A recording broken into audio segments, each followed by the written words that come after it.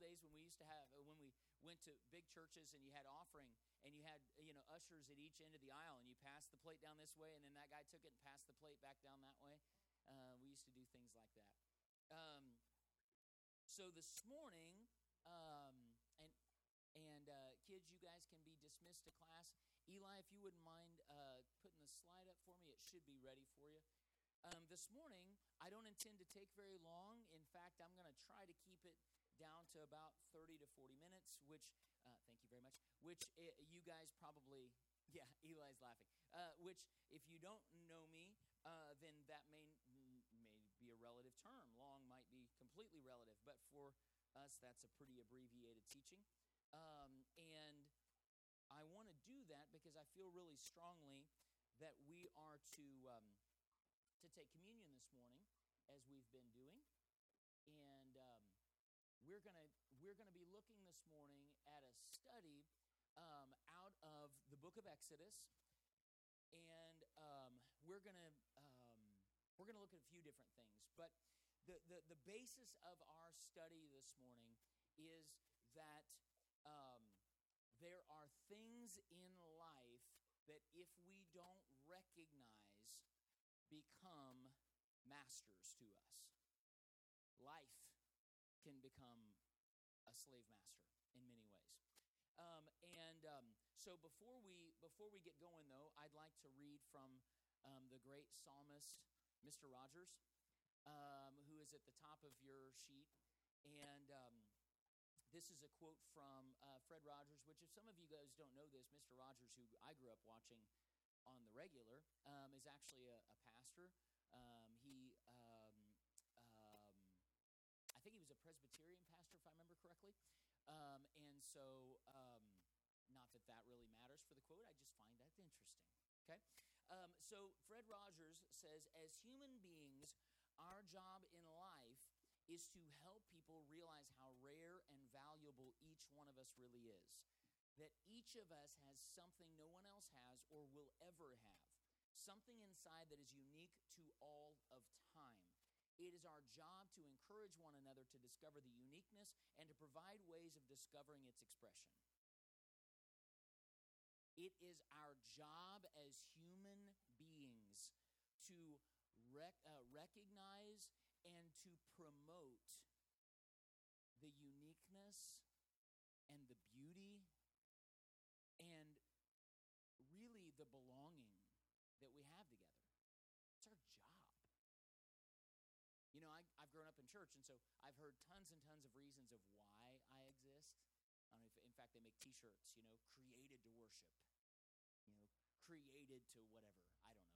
There's lots of reasons through the years that we've been created. But, I think that primarily we were created to be relational. We were created to be in relationship. We were created to be in relationship with God, who is our creator, and we were created to be in relationship with one another. And that encompasses everything. You weren't created to read the Bible. You should read it. You weren't created to sing worship songs. You should do that. You weren't created to pray. You should do that. You were created to be relational. And for most of my Christian life, this idea that we're going to talk about this morning, that's in some ways going to set the stage, has been something that has absolutely been weird to me. I've had a hard time understanding it. I've wrestled with it. And we're going to talk a little bit this morning about the term Sabbath. For most of my Christian life, I have had questions regarding the Sabbath.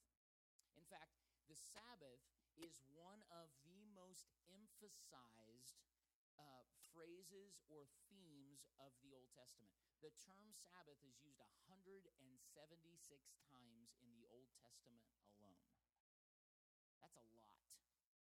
That's more than the Bible talks about sin. So, it is a huge theme of the Bible, and yet, here I am in 2018 trying to understand what it means. Why is it there? Why is it a theme? In fact, as a pastor, it's always been extremely, almost an oxymoron that Sunday is the Sabbath. Because as a pastor, let me tell you, Sunday is not a day of rest.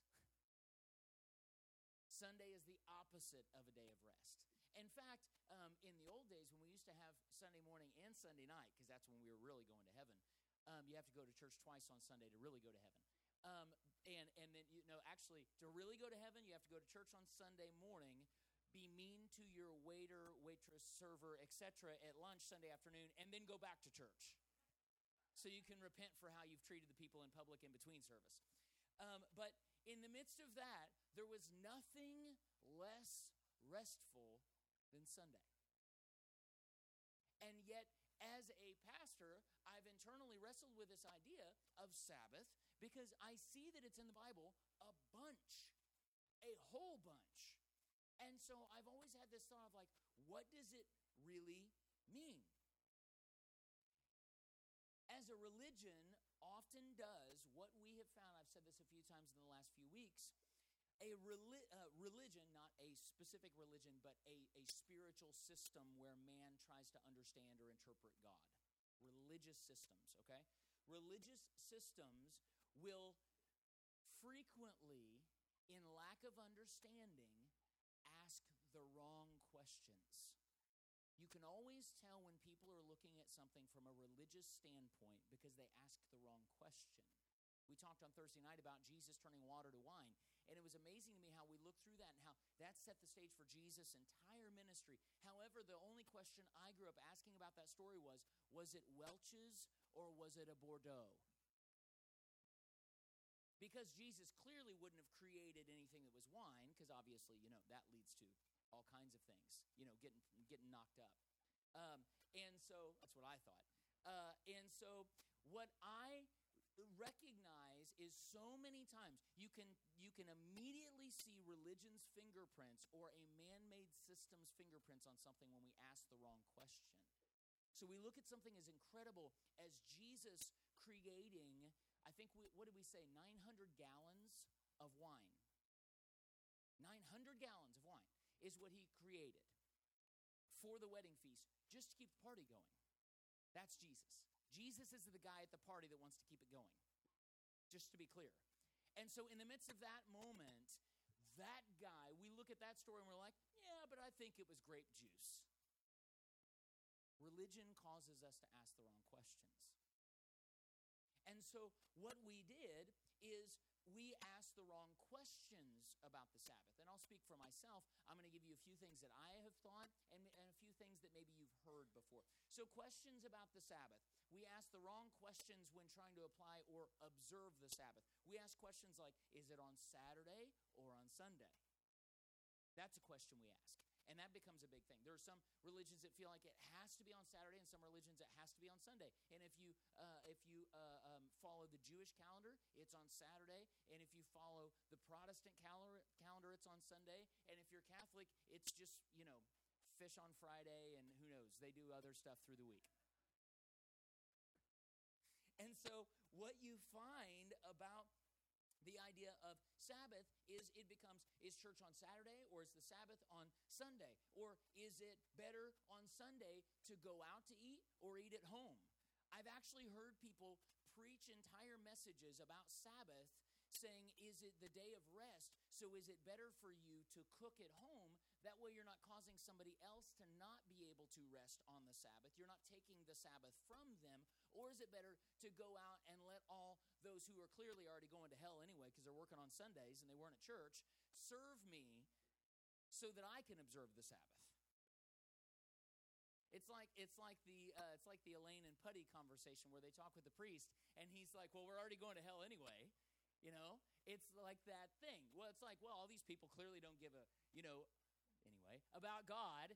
And so they're here working on Sunday and they weren't at church like they were supposed to be. So why do we even have to worry? So let's go let them serve us so we can be in rest.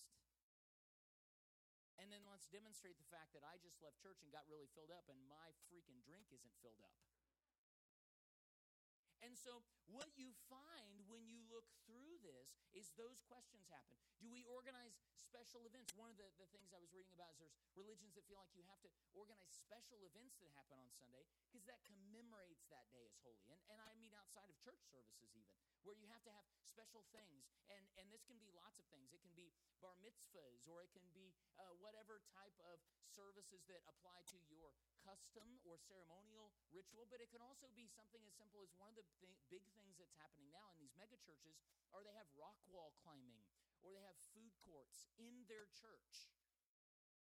There is a church in Colorado that has, I think they have now 13 restaurants in the church building. So you can zip line, rock climb, go to Applebee's, and never have to leave the church. Throw up, I guess, actually. I should have clarified that. Throw up and still never have to leave the church. That's the thing. That's how we commemorate the Sabbath, which there is nothing more appealing to me than a good old rock climb and an Applebee's.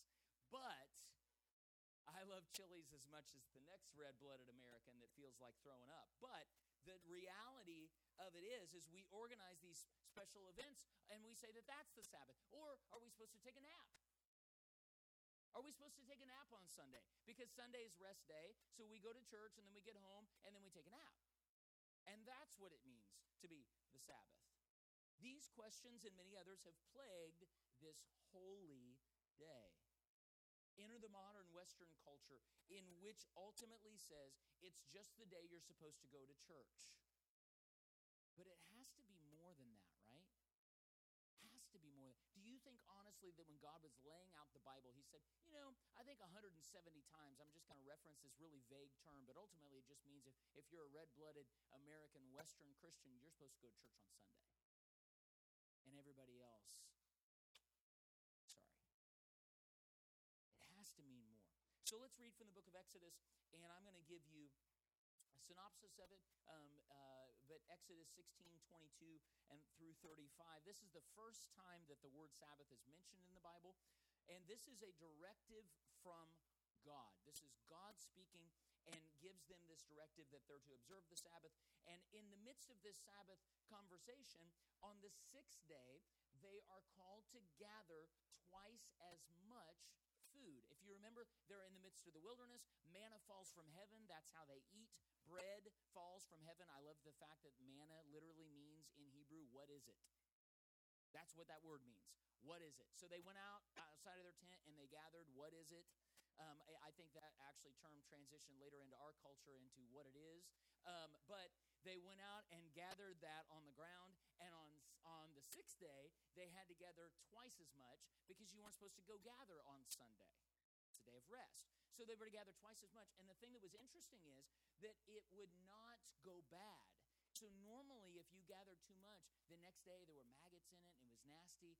But what would happen on the sixth day is if you gathered twice as much to provide for the seventh day, nothing happened to it. God preserved it somehow supernaturally. And some of the people were having a hard time with this. So Moses told them, hey, look, you're not supposed to gather too much, because then they would start stockpiling on the other 6 days because they didn't believe there would be enough on the sixth day to take care of them on the seventh. So they have this really good idea. They're like, well, maybe if I get a little bit more on the first day and a little bit more on the second day and a little bit more on the third day, because what happens if God doesn't give double on the sixth day, then on the seventh day, where it is. And so that, all of a sudden it becomes a fast. And so they're like, we don't want that to happen. But what Moses says is, no, because as these days that you've gathered excess, first of all, it's a demonstration of a lack of trust. Second of all, what happens is that it becomes infested, and Moses says you can't do that. So what he says is in verse 26, because today is the Sabbath day to the Lord, you will not find any of it on the ground. 6 days you're to gather it, but on the seventh, which is the Sabbath, there will not be any. Nevertheless, some of you went out on the seventh day to gather it, but you found none. And the Lord said to Moses, how long will you refuse to keep my commandments and instructions? Bear in mind that the Lord has given you the Sabbath. That's important. We're going to reference that later. So verse 30, the people rested on the seventh day. And the people of Israel called the bread manna, which it was like coriander seed that tasted like wafers made with honey. It's interesting. It's like a charcuterie plate. And so, without the meat. Verse 33, yeah. So Moses told Aaron, take a jar and put some manna in it, and we're going to keep that and demonstrate it for generations to come. That's the last thing I want to mention from this text before we talk a little bit about what it means. This is the first mention of the word Sabbath in the Bible, but let's put a pin in that for a moment. Let's put a pin in the Sabbath talk for the moment, and let's just talk about Exodus. Many Jewish scholars consider Exodus to be the first book of the Bible. All of us probably know that Genesis is the first book of the Bible, but the reason that many Jewish scholars consider Exodus to be the first book of the Bible is the Bible is the defining, that book of the Bible, Exodus, is the defining liberation of the people of God, and Genesis is the backstory. Exodus is them getting free. Genesis is how they got bound. So oftentimes what Jewish scholars will do is they'll read Exodus and then say, okay, now let's reference Genesis to get the backstory so we can see how did they get here? How did all this really happen? And the thing that's interesting is in the Exodus story, you find the people that God has chosen to partner with being delivered and liberated from slavery. And you learn a lot of really unique things about God in the midst of this. You actually learn, in my opinion, in the book of Exodus, how God works, what salvation is, and to what length he will go to partner with us. In Exodus, we first find God as the one who sets us free. And he demonstrates to us that he is always interested in setting people free. That's who he is. So we find for him the first view or glimpse of salvation in Exodus. We find the first glimpse of what it means for God to partner, because if you remember, there's miracles that God's doing, and he's working with people. You know, remember, if you haven't, I'm sure it's going to be on TV here coming up soon. In the Ten Commandments, you see Moses takes the rod, puts it down, turns it into a snake, picks it back up, all that stuff, Red Sea, waters turn to blood, all that crazy stuff is happening. God's not doing that on his own. He's partnering with people. And God indicates and showcases through Exodus his intention to save, and we're going to talk about what that means, or to liberate, and then to partner as a result of that liberation. So within the Jewish faith, this is not an abstract or philosophical thing, but a very real liberation from a very real oppression. From the beginning, we find faith is liberation from what has us in oppression or bondage. I'm going to say that again.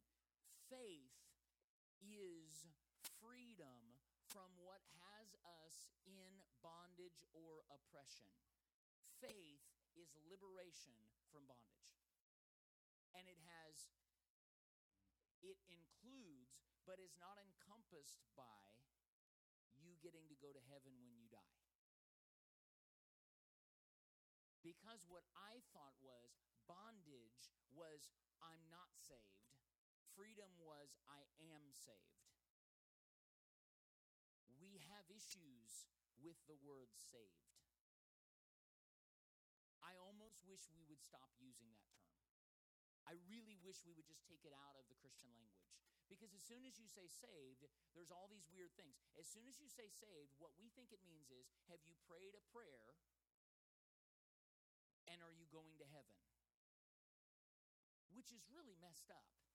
Because that's not what it means at all. It means, have you been liberated and are you being made whole? See, Jesus didn't come so you can go to heaven. Jesus came so you can be alive. Jesus came to show us life.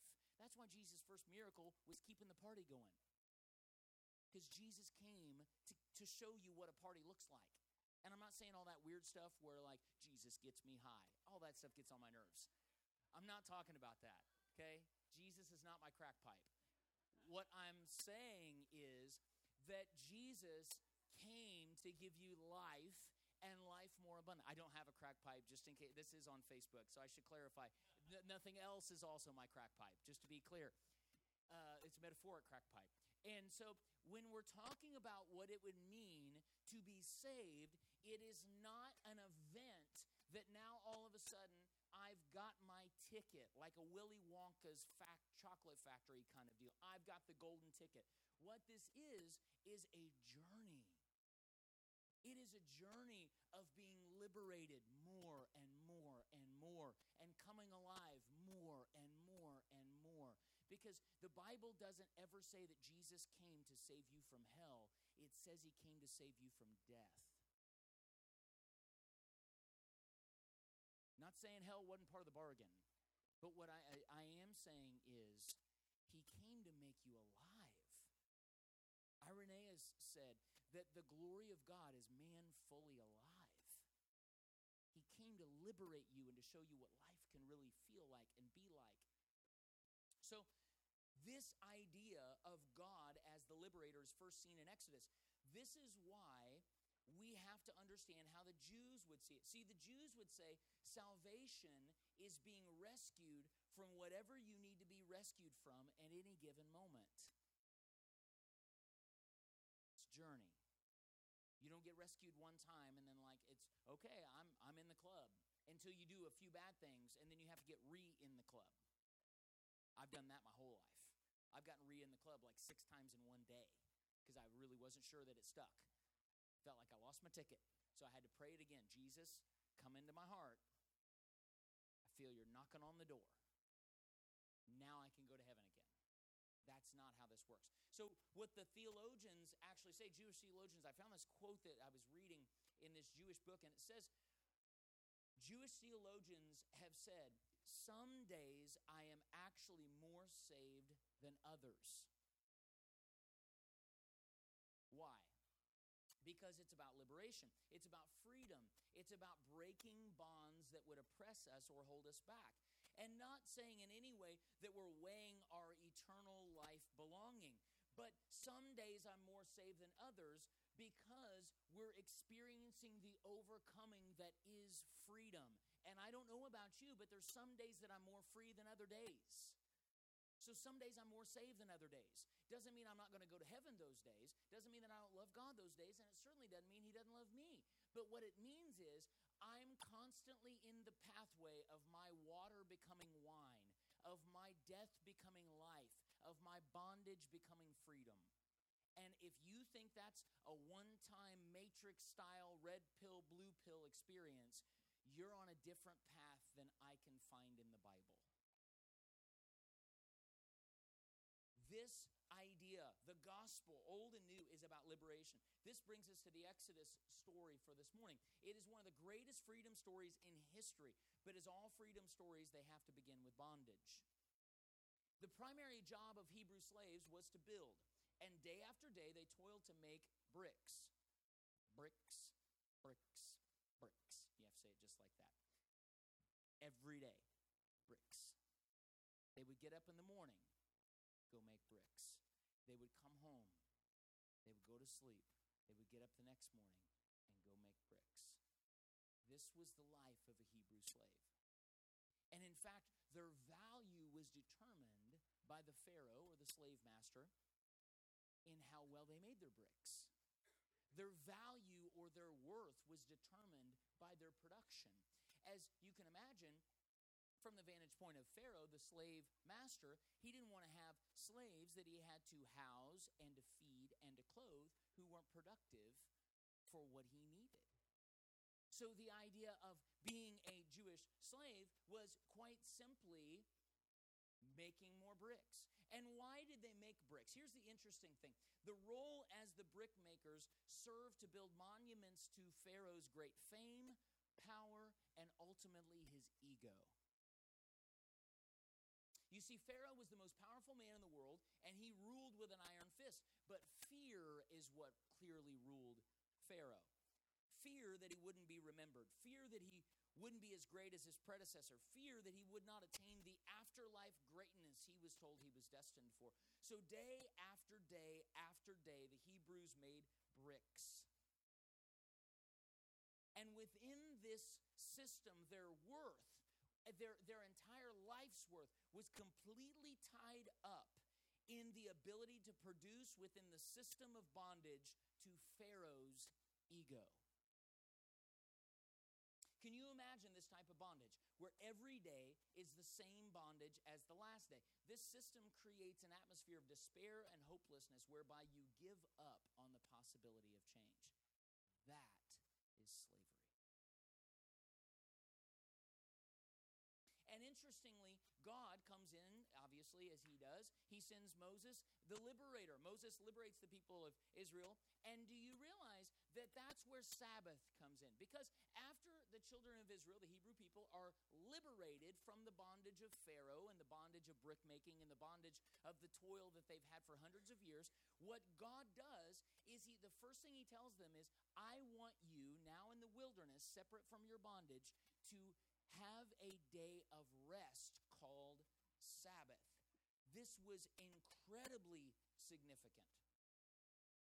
This actually newfound freedom, God shows them a new way. In this newfound freedom, God shows them a new way, a cycle or movement called Sabbath.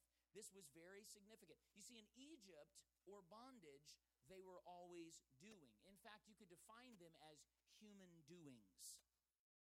But they weren't human beings. They didn't know how to be. They just know how to do. Make bricks. Make bricks. You get up the next day and you make bricks. Your life is a life of bondage and absolute service. So God begins to shape them, and within them, he begins to shape this newly freed people with a consciousness of a new way of being. He tells them to start with taking one day a week to rest. Take one day a week to remind you that you are a human being, not a human doing. Take one day a week to remind yourself that your value is secure. Your affirmation is firmly rooted in the liberator, and there's no production needed to live in this salvation. That's the purpose for the Sabbath.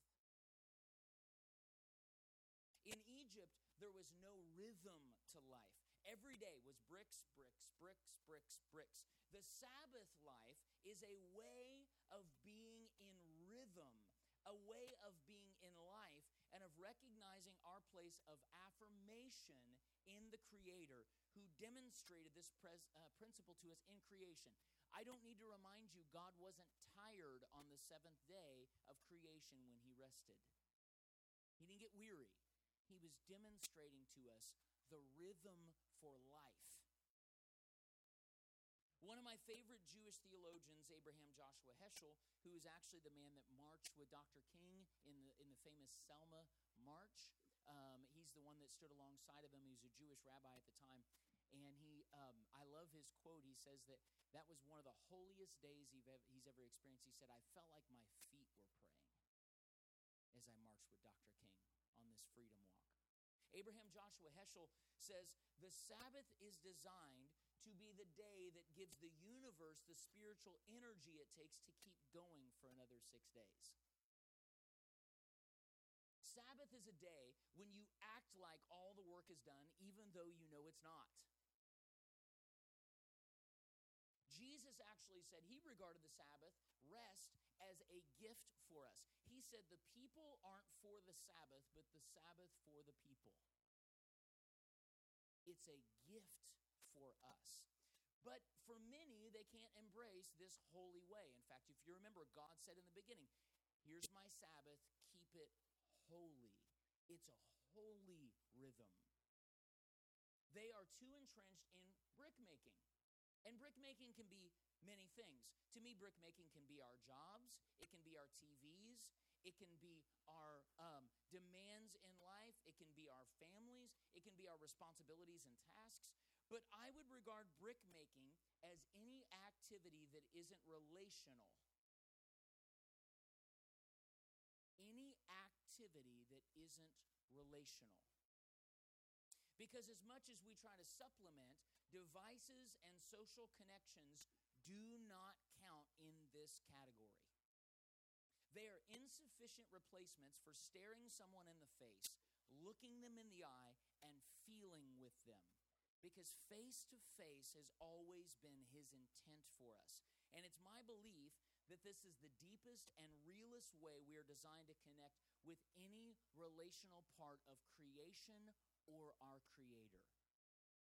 Face-to-face is the way you're designed to connect.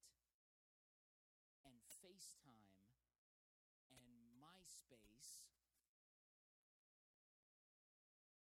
doesn't count.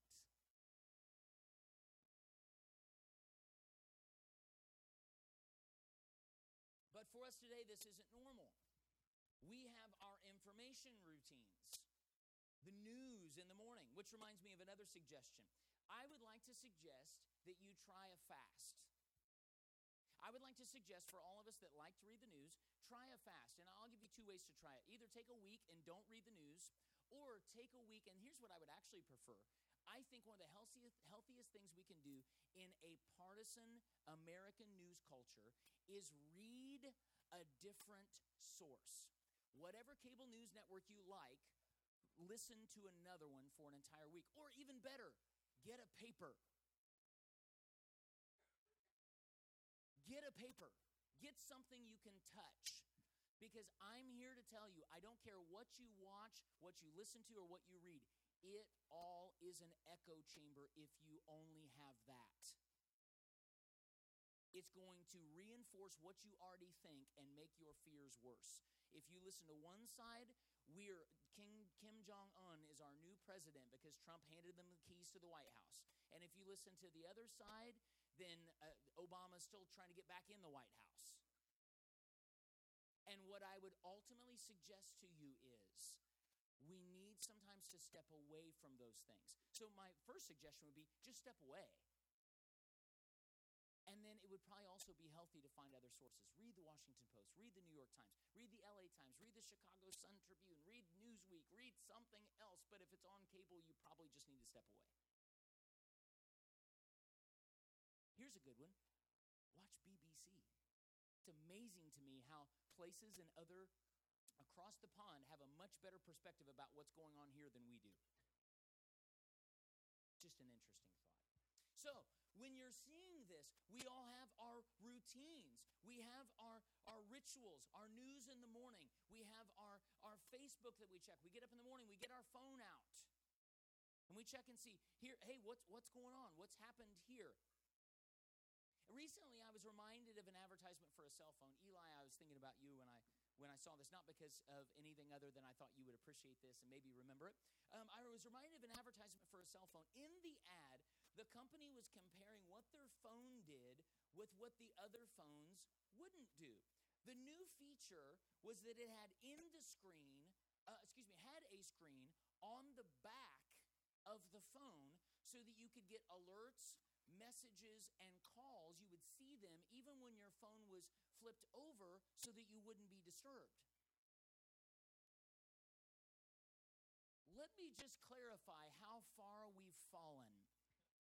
So there's now a phone whose selling feature is to disrupt you when you're intentionally trying to not be disrupted. And here's how far logic has fallen. If you really don't mind being disrupted, don't turn your phone over. Like, there's already one screen there. And so all you would need to do is just leave it face up in the first place. You wouldn't need to add a second screen in the back that they get to charge you more for in the first place.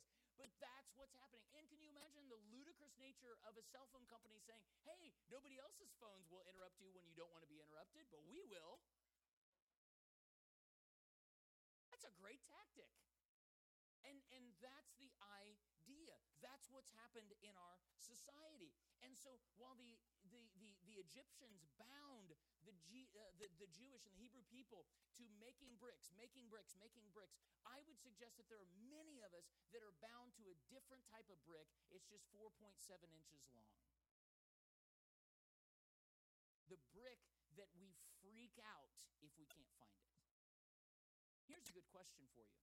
If you lose it, do you lose it? If you lose your phone, do you lose it? Just a thought.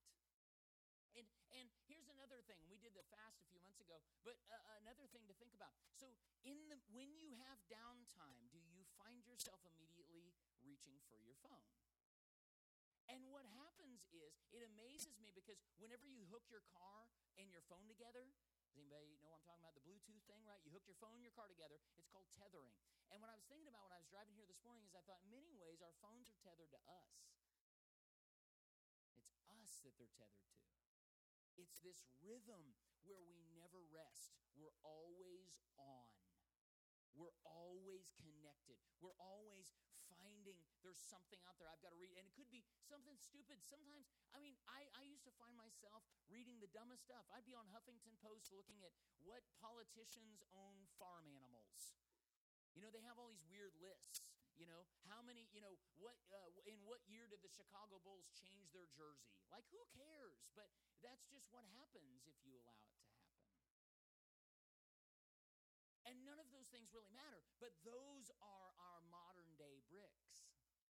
Those are what prevent us from Sabbath rest. Because I don't care what people say, and I believe I have psychological study to back it up. Social connections are not relational.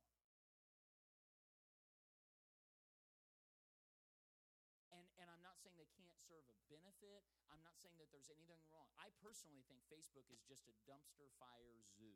That's just my opinion. But I know there are benefits of it. I know there are benefits with cell phones. I have a cell phone. I love the fact that I can, if I'm somewhere and somebody needs to reach me. Last night we were trying to get out to Heritage Lake, and I don't know if you've ever driven to the Bermuda Triangle, but that's what Heritage Lake is.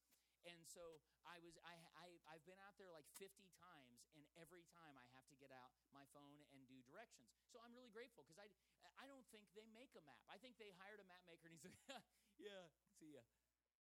Heritage Lake you can't do that in Heritage Lake. There's this thing that goes this way, and then all these other that go the other way, and none of them make sense. And you could easily end up in Avon or Rockville. But I know I had my phone, I got there safely. So I know I sound like a neo-Luddite saying, oh, we don't need any modernity. We don't need any, I'm not saying that. What I'm saying is it something that begins to hold us and take away from us the precious moments where we do have to be in rest? Because I would like to suggest to you that Sabbath is not Sunday. Sabbath is a lifestyle and a rhythm of knowing how to rest. It's not, and I keep using the word rhythm because I'm using that on purpose. They didn't have a rhythm when they were making bricks. Everything was the same. As Ashley said during her testimony, it was a flat line. You got up, you made bricks. You went to bed. You got up, you made bricks. There's a rhythm to life if we allow it to be. There's space to breathe. And so when you're looking at what is happening, I get it. There's emergencies, there's things that happen. But have you noticed that oftentimes when you're unavailable, you don't have reception, whatever's happening, and you're unavailable, they can't get to you, somebody sends you a text that it's urgent, something's going on, and you're not able to get to it for a period of time because you don't have reception, whatever. By the time you get to it, have you noticed how many times that they reply back and go, oh, it's fine, we figured it out? So even the argument that this thing that never goes off is so that people can get in touch with us for emergencies. Most emergencies just really aren't emergencies. Do you remember when you used to be running 5 minutes late to be somewhere and you didn't text them, I'll be there in 5 minutes, you just showed up in 5 minutes and everybody was okay? And it's amazing to me because I've been standing around with people and they're like, I'll be there in 2 minutes. Well, by the time I get it, you're usually here, and quite frankly, I didn't realize you were late until you told me you'd be here in 2 minutes. Now I look at the time, well, this guy's tardy. And so when you're looking at this idea, that's what it is. And a lot of us have these things. We get emails every day. We get texts. We get calls. All the things to do. And while we complain about it, here's where I really want to point something out about the relational or belonging measure. Because while we complain about it, I complain on, not redundantly, but I'll say, man, I woke up and I had like 40 emails already. We all say things like that. All right, man, my phone just has not stopped going off. Have you ever been involved in one of those group texts that you just can't get out of? and you just feel like, oh my gosh, it just keeps sucking me back in. Like, but here's the thing. If we'll really look at ourselves honestly, if we didn't have that, I think, maybe not day one, maybe not day two, but we would go, does anybody want to talk to me? See, the weird thing that happens is in our culture, we have found our sense of need and belonging with some of these connections. And if you don't believe me, then let me ask you a really dumb and simple question. Have you ever posted something on social media and then went back later to see how many likes, comments, shares, etc. you might have had?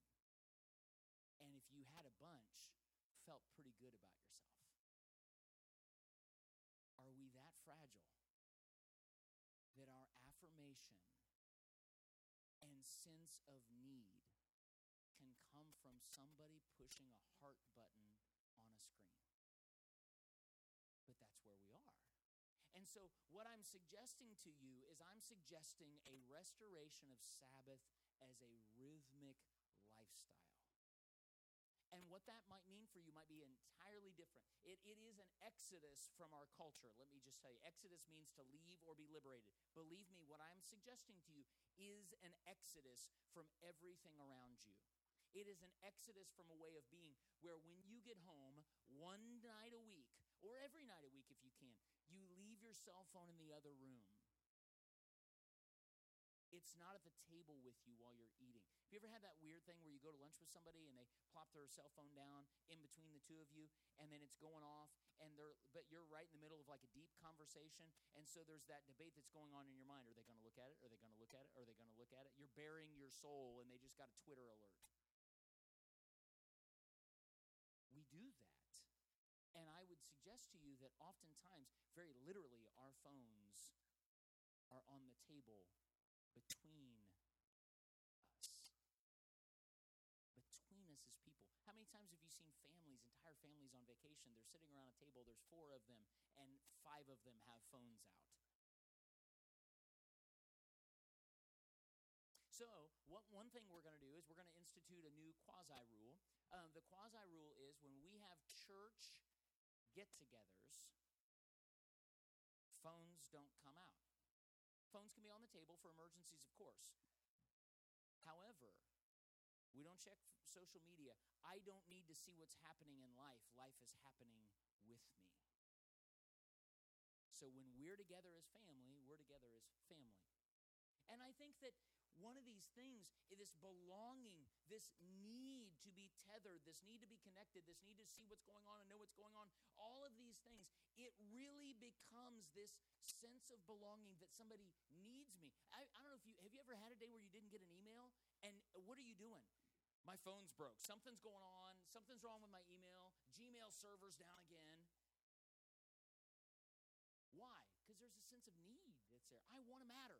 So what I would like to suggest is that we find time for rest. Shut it off. Don't turn the TV on. Get in the room with somebody else and look at them in the face till you think of something to say, even if it's your face looks weird. You got to start somewhere. But find people to connect with. Find creation to connect with. Get outside. Because here's the thing. The relational measure of this is Him too. So in the same way you look at somebody else face to face, and that's the deepest, realest part of relationship where there's blood in the midst of us, there's also this thing where we get alone with Him and we're relational. And I don't have my phone alerting me, and I don't have other things distracting me. It's just me and Him. And if you find Him in the midst of the trees blowing in the wind, find Him there, but be there. Find a rhythm. And I'm not saying it has to be every day. If you want to start with doing 1 day a week, 1 hour a day, where nothing distracts you, do that. But find a way to get to a rhythm. Find a way to get to a pattern. Because it's holy. And Jesus says it's a gift for you. The Sabbath is not something that we were created for, but God created it for us because we need it. We need rest. We need to just be. And rather than being human doings, always doing something. You try to sit in the chair for more than 5 minutes and not do something, what happens? Get real fidgety real quick. And I'm that guy. Believe me. The last thing I'm going to suggest, I'd like to be practical with this. When you're looking at Exodus, the story, there were those that couldn't do it. Moses addressed these, that couldn't set aside that time. They went out to gather wood, and they went out and worked because they couldn't get that mindset. I'm telling you, you can get the people out of Egypt, but sometimes it's hard to get Egypt out of the people. You can get, boy, if I was a real preacher, I'm telling you what, I'd go to town on that and give an altar call. But that idea is something that's going to take time. It's going to take discipline. But we need rest. We were created to have that rhythm and cycle. You don't need to be a musician to know when the drummer's offbeat.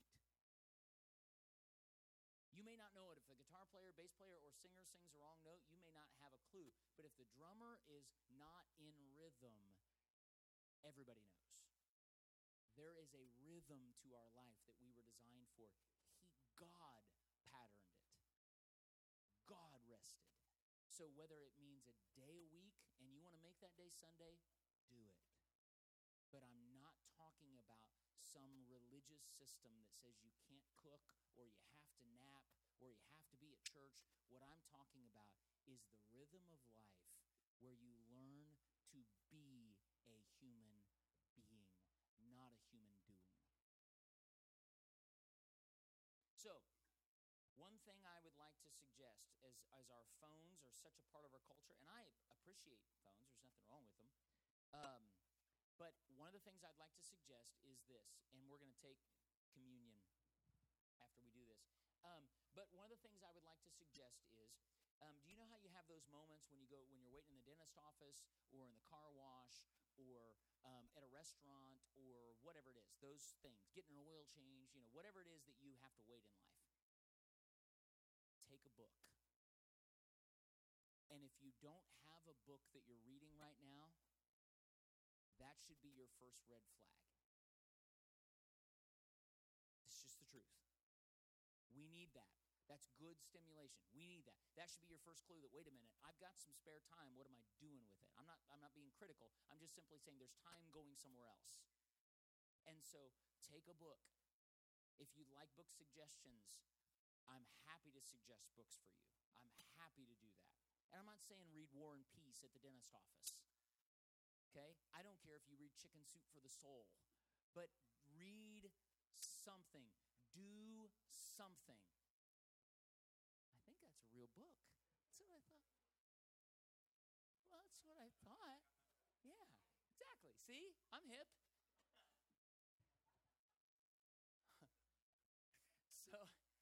So that idea, I don't care what you read. I don't care if you grab the easiest light. I don't care if you read Everybody Poops and you grab like the lightest reading, quickest kids book that you can grab and do that. But something. Do something.